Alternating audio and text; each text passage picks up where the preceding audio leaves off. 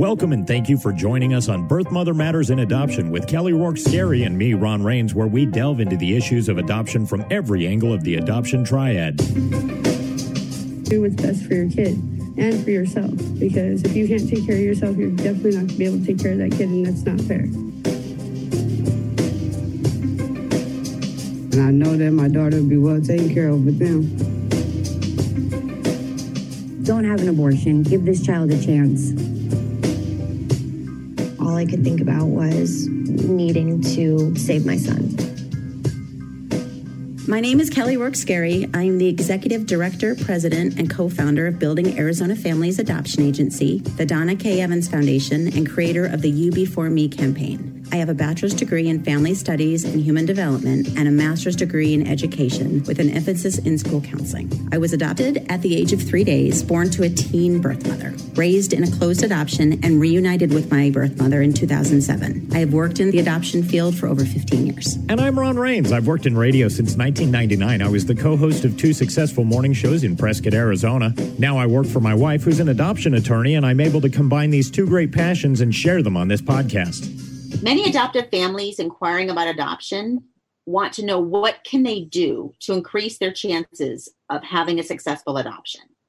We've spoken in previous podcasts about why adoptions sometimes do not have a happy ending, that are not successful. Sometimes adoptions don't go through because of the birth mother changing her mind or external factors influencing the birth mother or birth parents. What adoptive families have often asked is there something that they can do to increase or improve their chances of their adoption being successful? And the answer is unequivocally yes.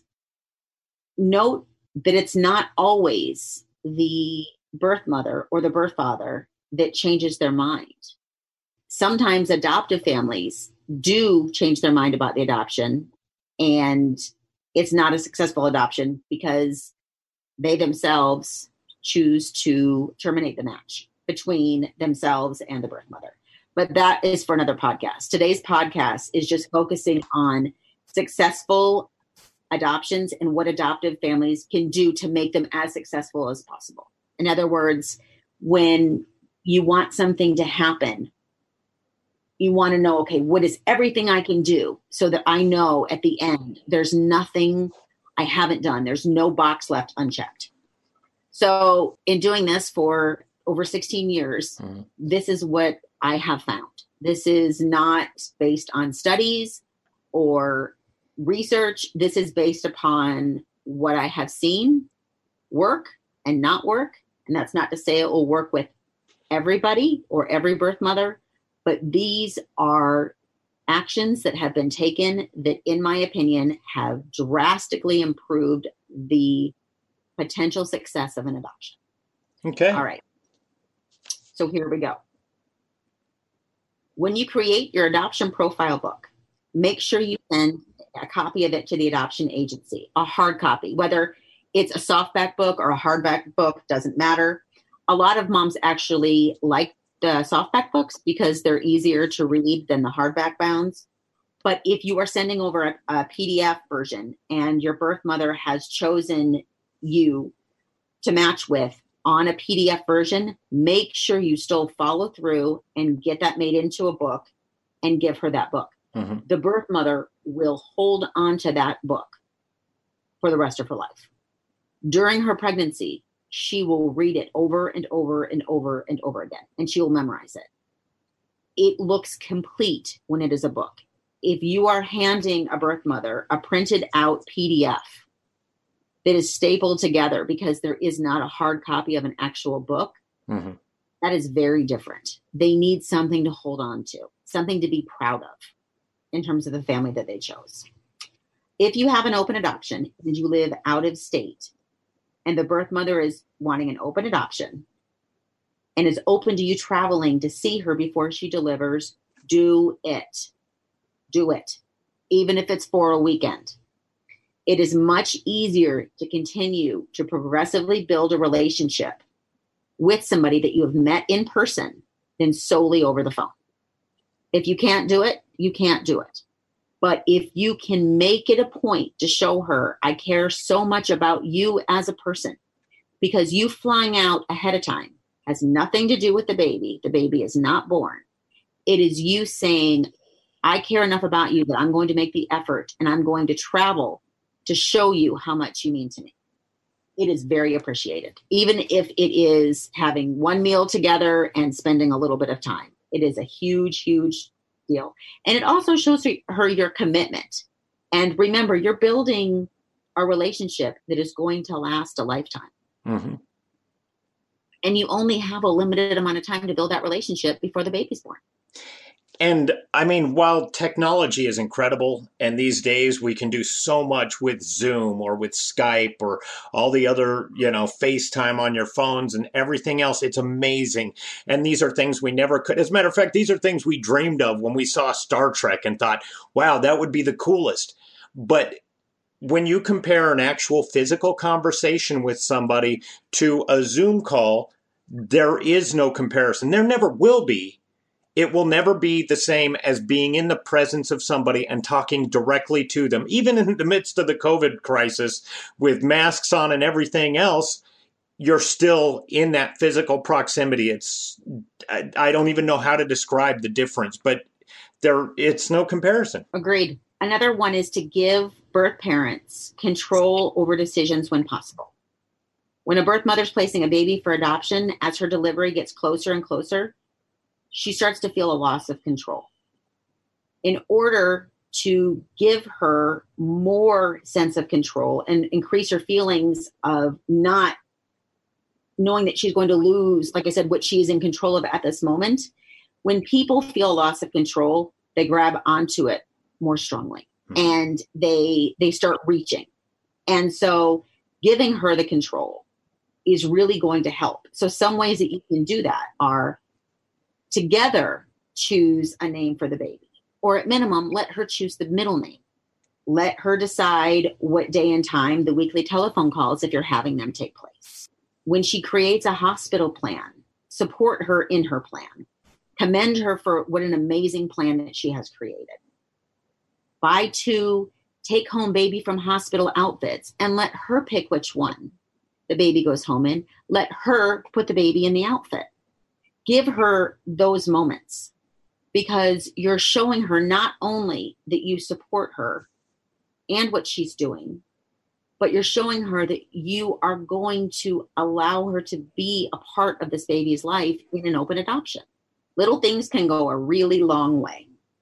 So prior to delivery, but after match, talk to your adoption agency and ask about the rules about gifts for birth mothers, frequency, monetary, and delivery in terms of state laws and agency regulations.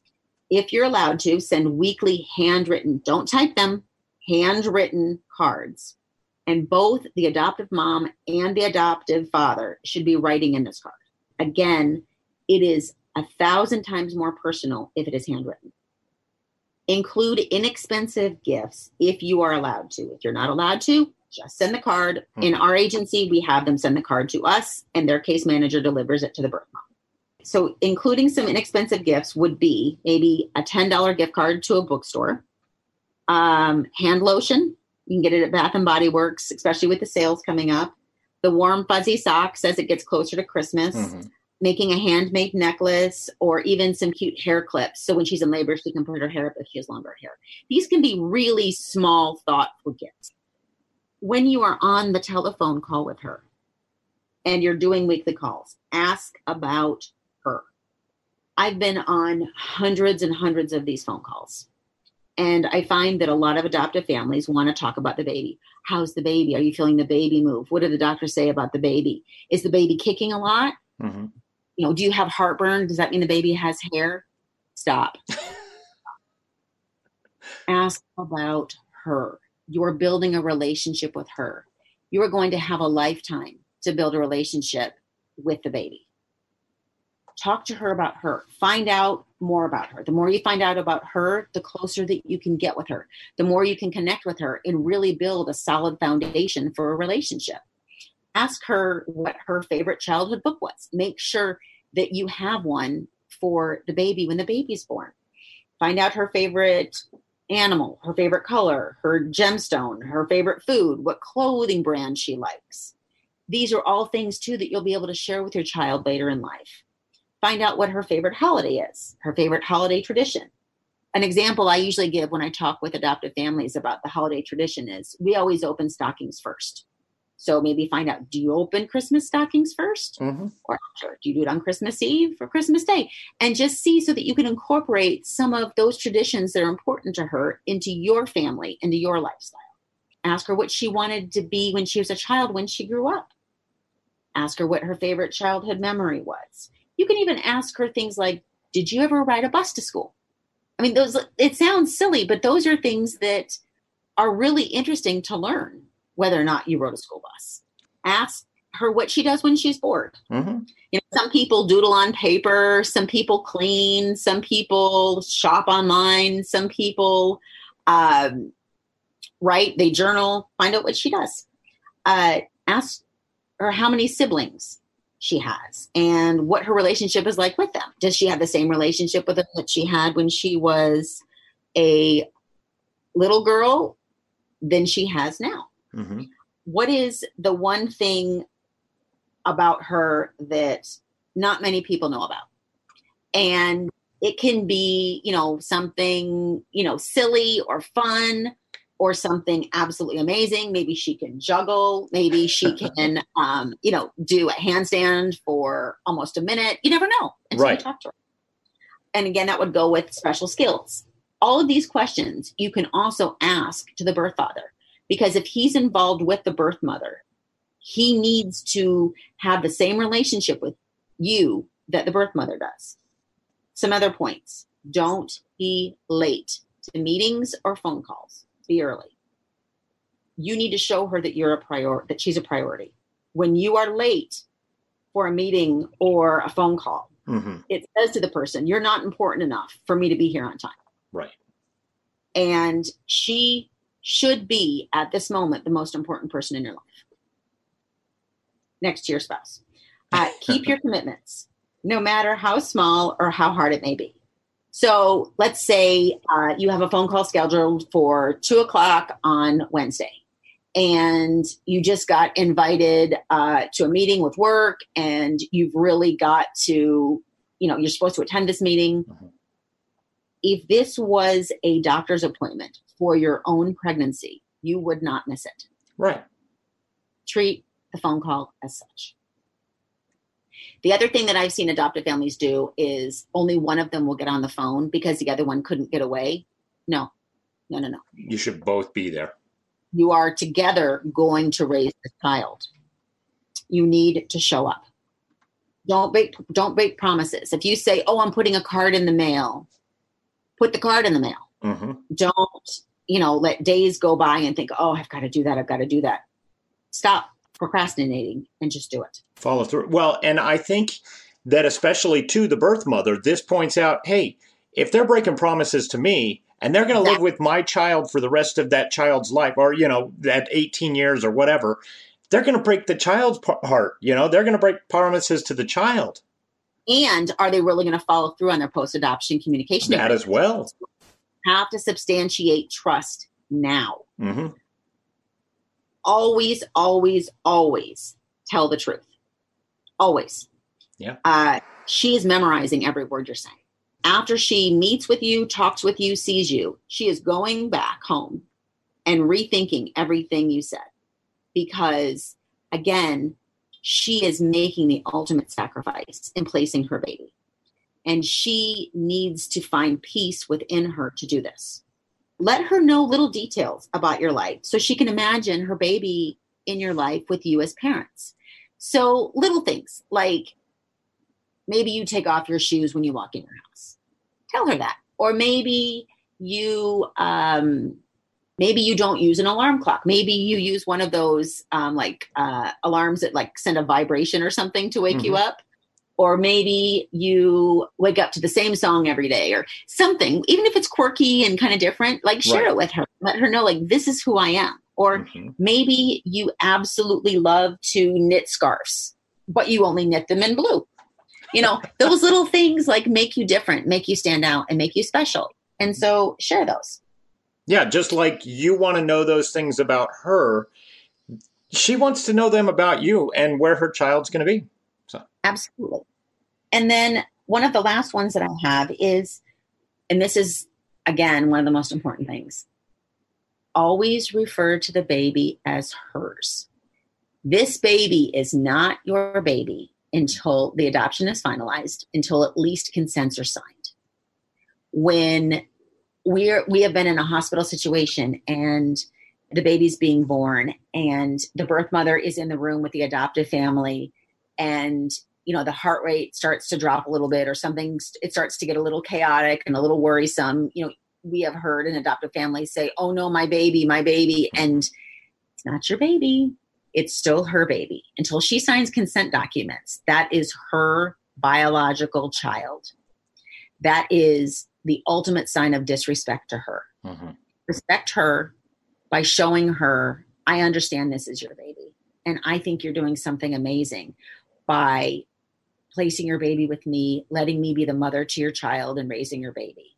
Don't take that away from her by claiming this baby prior to her handing the baby to you." And that's something that is so important, because when somebody tries to take possession of someone or something before that person is ready to relinquish it, mm-hmm. what happens? They hold on tighter. And so these are just some things that if you do, I hope they will help increase your probability of having a successful adoption. Try to, do all or as many as you can, because again, these are good things that will just cement a foundation of trust in a relationship that both of you are going to have for the rest of your lives.